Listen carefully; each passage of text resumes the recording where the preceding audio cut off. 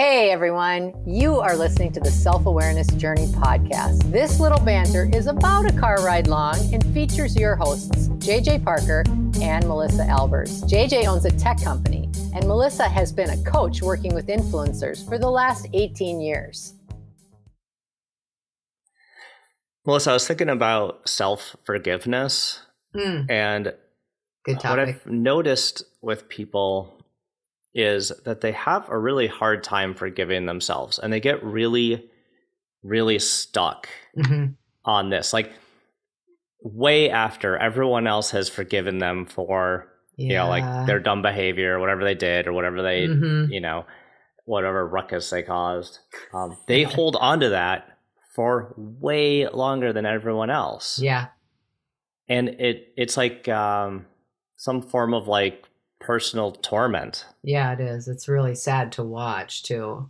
Yeah. And it's really, really hard to be that person. I've been that person many, many times, probably even in the last 2 weeks. What? Yeah. So like I was thinking about like, why is it so much harder for us to forgive ourselves than it is for us to forgive other people? And you know what else is funny? I think that's one side of the equation. You know what I think the other side of the equation is not recognizing that the reason we still feel bad about something is because we haven't even considered forgiving ourselves. Like we have a fight with somebody or whatever, and we either have decided to forgive someone else or decided we aren't going to, but we don't even realize that we're in that equation, that we need to also address our own forgiveness. Yeah. Like, so some people rail against forgiving themselves, and some people don't even realize that that's part of something that needs to happen. Yeah. Yeah, it's super interesting. I had a longtime friend, and that, like our relationship just like kind of went sideways. And then like years later, I remember him making some comment like about like how it's really hard for him to get over his past bad behavior. I was like, dude, I forgave you like years ago. I don't even remember that. And like, I can't even remember it. Right. Yeah. But he's still stuck on it. Yeah. To the point where it's like, it's just not ever going to go back to the way it was. Like, we're not ever going to be able to like have a relationship again. Cause it just, right. I mean, maybe someday. Right. But like, it's just years of, being stuck on not forgiving himself, right? Yeah. Which is hard to watch. It changes people. I think it changes people actually, and it leaves all sorts of open wounds, which then prevent people from going on and being who they're meant to be in the next part of their lives. Yeah.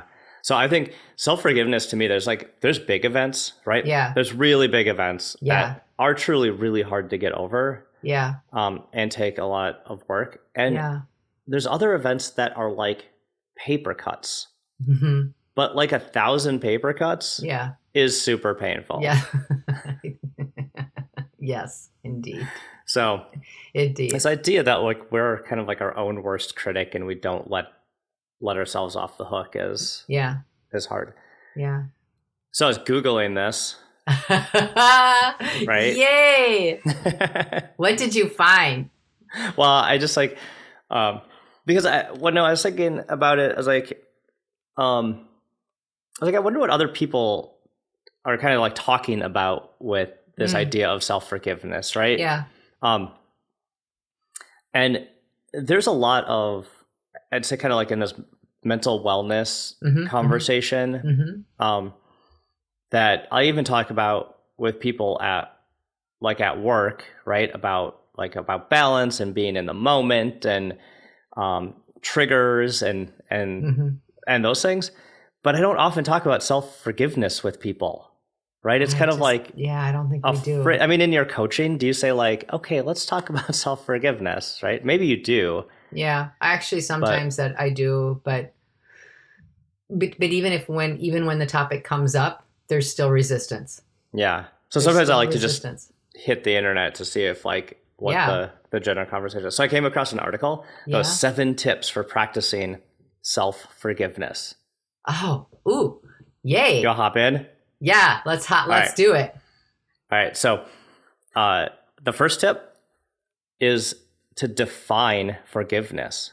Like, what does forgiveness mean to you? What does actually forgiving yourself look like for you? Oh, that's interesting. Okay. What does it mean to you? So does the list give you, like, break it down further, like each one I of didn't them? read that. I didn't read that far. I just grabbed the list. Oh, fine. Okay. All right. Well, I thought you and I could break it down. Yeah, for sure. Of course we can.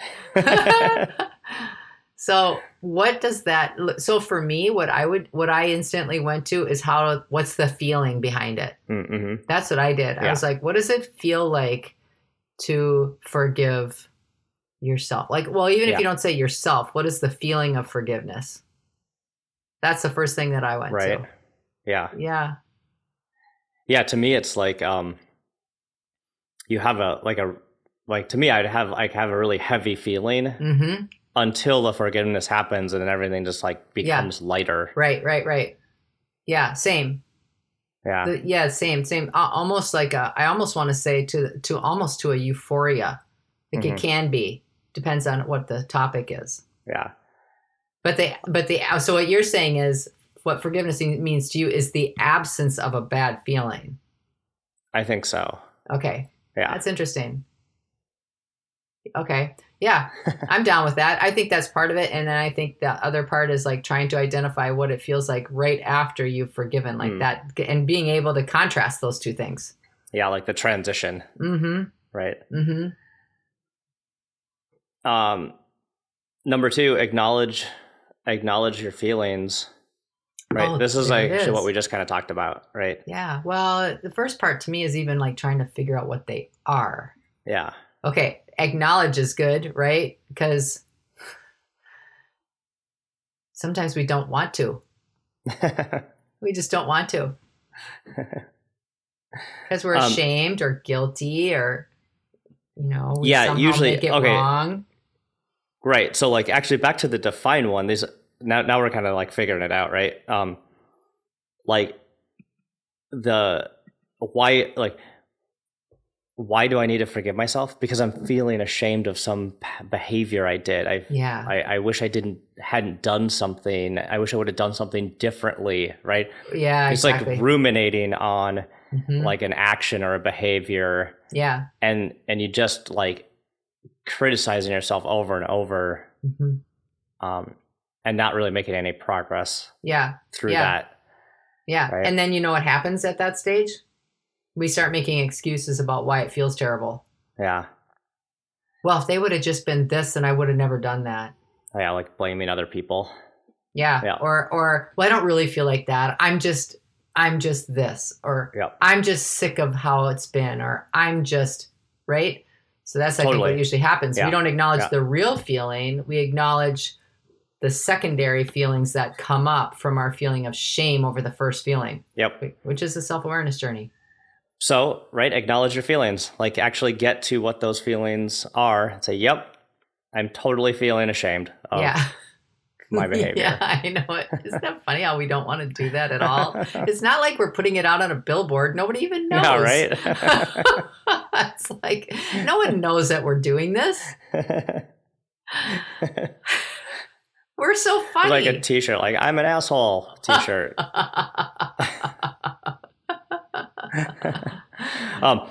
Number 3, acknowledge what you did. Right? You were kind of into that one. You were into that a little bit, like, because like the easy thing is just blame other people. Like, no, I mean, right? You can say like, well, I was a jerk in that meeting, but I would, this or that provoked me, right? Yeah. Or, you know what? I'm going to introduce something that could be unpopular here. Okay. There's a lot of times in relationships that are not good for us, or relationships that we've outgrown, when people blame the other person, even in abusive relationships, not just physical, but like mental abuse or relationships that are not even, right? It is very typical for people that were in the subordinate part of that relationship or the victim part of that relationship to 100% blame the other person and acknowledge all the things that they did wrong. And when they talk about it with other people, they explain what a jerk that person was. They do all these things, setting that other person up for the complete failure of the relationship. And very seldom, even in a victim relationship, do people say, what part of this is mine? Yeah. And I think that is extremely critical, even in situations where it doesn't make sense.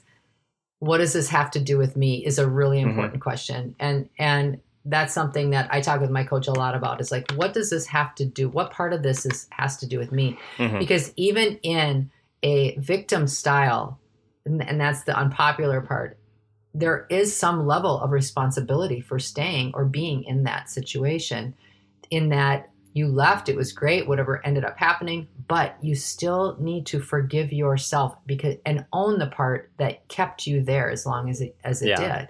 Yeah. And I think that's really hard for people to do that. It's so much easier just to I've set heard it up. that before. Yeah. Right? This idea that like you don't in a bad relationship like that, you still the victim person like still played the part. Yeah. And you see people in the workplace have huge victim status. So, I mean, it doesn't even have to be like a big, really huge example of abuse. It could simply be a bad work environment. It could be a relationship with a boss that's not great. It could be with a peer that treats you like crap or tries to take, tries to take over what you've done or take credit for things that you've done, and you don't have a voice over that.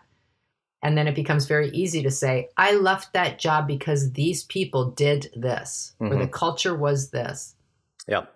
So acknowledging what you did is a key part of I think that's self-forgiveness, right? For sure. Yep. Next, apologize. Right? When you stick your foot in your mouth and then you realize it, then you should just apologize. That sounds super simple, but I can tell you that's kind of hard to do, because you kind of have to like swallow your pride a little bit, Yeah. You know what? There is nothing worse than you can wreck a good apology. I see people wreck apologies all the time. In what way? Well, when you are making those like overtures, authentic overtures to say you're sorry, just apologize and don't try to pack it with anything else. And just move on, right? Well, I did this because, where there's a justification or a and or a but. I'm sorry, but every time you do this, it makes me mad. Yeah. That completely negates the entire apology. So it's the pure apology that is what we're looking for, I think, in this step. Yep. Well, at least I'm assuming that. I've never seen the list. So that's what that person meant when they wrote this list. Just using the titles of this list to make our own conversation. Yeah, when I think of apologizing, right? Apologizing to someone else, it is like, sometimes you kind of dread it, right? Like you don't want to go do that. Yeah. But after it helps you get through the process, right? Totally. And if you never apologize, and then you carry that guilt and shame around with you for like years on end, right? Then you can't ever get to self-forgiveness, right? Right. Yes. The apology is part of the process. And if you skip it, then you're going to get stuck there. Yeah, you're skipping the most important part. Right. Next, focus on what you learned. That's so funny. We were just talking about this a little while ago on a different topic, weren't we? It's like, well, I think you and I do that a lot, don't you? It's like try to talk about, okay, well, this experience happened and what did we learn about it? And I think apologies and forgiveness are in that same vein. It's like, what did you learn? So it's like the self-reflection part. Right. Yeah. I mean, to me, it's like, even like I'd say probably like all aspects of my life, like for me, it's all around what you learned. right? Like even for work stuff, my mentality is like fail fast, fail often. It's because like the faster we screw up, the faster we can learn from like the things that don't work. And there does seem to be like a lot of pressure, especially like in social contexts, to be perfect, to not screw up. Right. But screwing up's okay, as long as you can learn from it. Right. As long as you can apologize, you can learn from it, and you can move on. Then to me, like it's okay. But it's hard to sometimes reflect and learn, right? Well, particularly, I think this is, like this is a great perfect list. Again, theory and talking about something so much easier than the actual living of it. But I think when we get to this stage is, what did we learn? I think that's a really easy trap, because a lot of the times the things that we want to forgive ourselves for are the repetitive things that we do all the time that we just get so mad at ourselves that we can't stop doing. Whether it be getting in the last word, or whether it be having a bad habit that we're having a hard time leaving. And then we end up falling from grace, and we end up, again doing it, or again saying it, or again being it. And it's like, what do you mean? What did I learn? Like, I think sometimes it's really hard to do that. Take your inventory. It is. And when you say like a bad habit, what I thought of is like that script that people play in their head so many times. It's like, why do I always? Exactly. Right? Why do I always XYZ, right? And when you're in that why do I always mode, it is hard to find the lesson in that. Because we're in shame. We're really shaming ourselves at that time. And there again, you've kind of stopped this self-forgiveness process right there. Probably the easiest way to focus on what you've learned is get a podcast and talk about it. That works really well. But you have to be with someone that you trust. You don't want to be with like a sibling that's coming out after for you, and they're like, oh yeah, you always do that. You are such a jerk about that. That probably wouldn't be very helpful.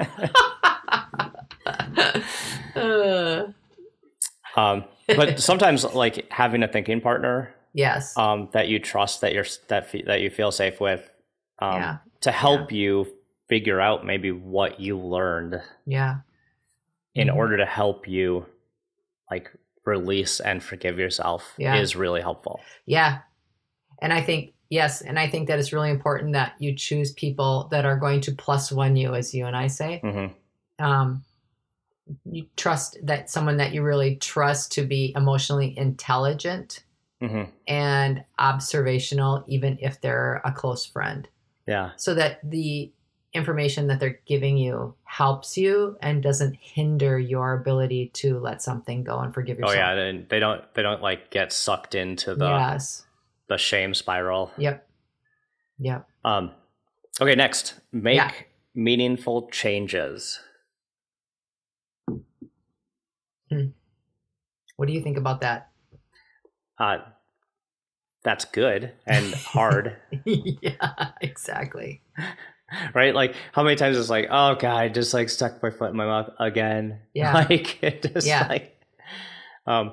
but to me, like you always describe it so well as like describing a lot of the stuff is like they're waves, right? And you're just trying to make the waves less intense every time around. And that's what I always think about is like, okay, I'm gonna stick my foot in my mouth again, but what I can do is recognize it sooner, apologize faster. Maybe when I kind of sense that I'm kind of getting into a mood where I might say something really dumb, right? Slowing down, right? Just making these small changes that actually do over time affect my behavior in like the way that I want. So there's this really cool thing that I've used in coaching over the years, and it's the Benjamin Franklin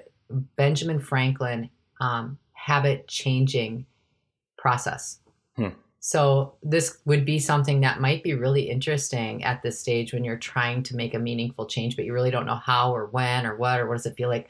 And it's a 3-step process. And essentially, I won't go through all of it in extreme specificity, but generally it is a 6-week program where the first couple of weeks, when you do something that is, again, that habit that you don't want to do and you want to have that change, the first 2 weeks, just notice when you do it. Don't judge yourself. Don't try to change it. Don't do anything. Just notice. And you can even like put it on your phone as a little hash mark. And so you keep kind of a running tally. Oh, there, I just thought that way again. Oh, I just did that again. Oh, there, I said that same thing again. There, I said it again. So just kind of collect that. And then the second stage of that is to, right after you've done it. So you notice it again because you've been making you're trying to change the habit and you've been noticing it with these little hash marks. This next stage is, as soon as you notice it, after you've done it, say out loud, oh, I just got through doing this again and I'm going to work on changing this to this new way. So you actually verbalize. And then the third stage is you'll notice it coming up, and before you do it, you actually divert your attention or divert your action into the new action. And you can do it. It's funny, like some people, even if you think that that's a little harder, it's pretty simple actually when it's a very concrete, simple thing. Like every time I catch myself saying, I'm not, why does this always happen to me? Like every time I hear the same thought, that's going to be what I use as a tick mark. You can even like have a piece of jewelry, or you can wear a rubber band on a wrist or something. And every time you notice that you're doing it, take the rubber band off one wrist and put it on the other one. That physical action helps you retrain your thinking pattern. Yeah. And that might be something that people want to try in this stage. So a thing that I will do, especially like, in the context of like working with other people, is that I will like, when I kind of sense that I might just be on a track where I might like not be speaking as eloquently as I'd like to, I actually like pause for a second and just like reset my intention. Right. Because, the change kind of like I've made is to say, okay, I got to stop for a second, reset my intention for what I actually want here. So I don't say something stupid or that I will regret later, or that was just not like really what I wanted. Right. Yeah. Like, so it's like a way for me to become more thoughtful about that's interesting. Like my words and my behaviors. Yeah. So, but it starts with like an intention. Yeah. So you're just saying literally take a pause in the moment, even if it's a pause that doesn't make sense or it's in a weird spot, it doesn't matter. It just gives you that little microsecond to switch something up. Yep. That's interesting. Okay. Last one. Number 7. Yeah. Practice compassion. Oh, I love that. Yeah. So when we talk about compassion, when people say it, like, you should be more compassionate, you should be compassionate, you should practice compassion. Yeah. It's often applied to other people. Yeah. Right? Yes, 100%. Like give other people grace, be compassionate, like everyone has their own story, all that, right? But applying compassion to yourself in the process of forgiving yourself is really key. And we forget to be gentler on ourselves. Right. If you look in the mirror and you say out loud some of the things that you think about yourself, you would never, ever say those to anybody else. Never. Right. Yeah. And I will even go a step further in this with being compassionate is you can't be authentically compassionate for others 100% unless you are compassionate with yourself. And that's the falseness of, not believing in yourself the way that you are trying to say that you believe in others. When people say, oh, I just really want to help others, you are not able to help others unless you help yourself first. There's something in that that's false. There's something in that that's not complete. And so, yeah, I agree. It's you see it all the time where I know. It's like you have to take care of yourself before you're capable of taking care of others. And compassion goes right in there. You have to have compassion for yourself before you're truly compassionate for others. You know what I've learned? You know, I've given myself so much practice at forgiving myself. I was going to say, like, I have so much practice giving myself a hard time. Yes. And forgiving myself, which I'm getting much better at. But I'll tell you something, the whole rest of the world looks kinder and gentler the way I look at myself now. The whole rest of the world, even people that are in opposite political parties, in situations that I just like make my eyes get big, I have compassion and empathy in those situations as well. And I think it's due to the fact that I've been doing so much work to have compassion for myself. And it really, really works. And it feels so good when we do it. Yep.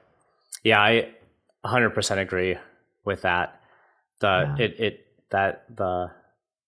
Being harsh on yourself, judging yourself, judgment, puts out judgment, makes you feel like everyone else is doing the same thing. Precisely. Right? Yeah. So if you change that feeling inside, that narrative to a more compassionate one, then you're right. The whole world feels much more compassionate. Better. Mm-hmm. Yep. Great conversation. That was a fun list. I like doing list. I like doing list podcasts. Yeah, I do too. They're kind of fun. I do too. The Google. So, I don't know. Do you have any super wise parting words about self-forgiveness? No, I think this has been a really good conversation, and I think it is at the forefront of all of the work that we do. We can't do any of this other work unless the forgiveness piece is high and mighty in the front. I agree. We hope that you've enjoyed today's episode. Our mission is to help people become happier and more effective by gaining insight into their own thoughts and feelings. We'd love your support. First, share this podcast with anyone you think might enjoy it. Second, leave us a rating or review on your favorite podcast site. This helps others discover the podcast so we can reach more people. And third, sign up for our newsletter at theselfawarenessjourney.com. This will help us communicate better with you and build our community. Thank you so much for joining us in the Self-Awareness Journey. We'll see you next week.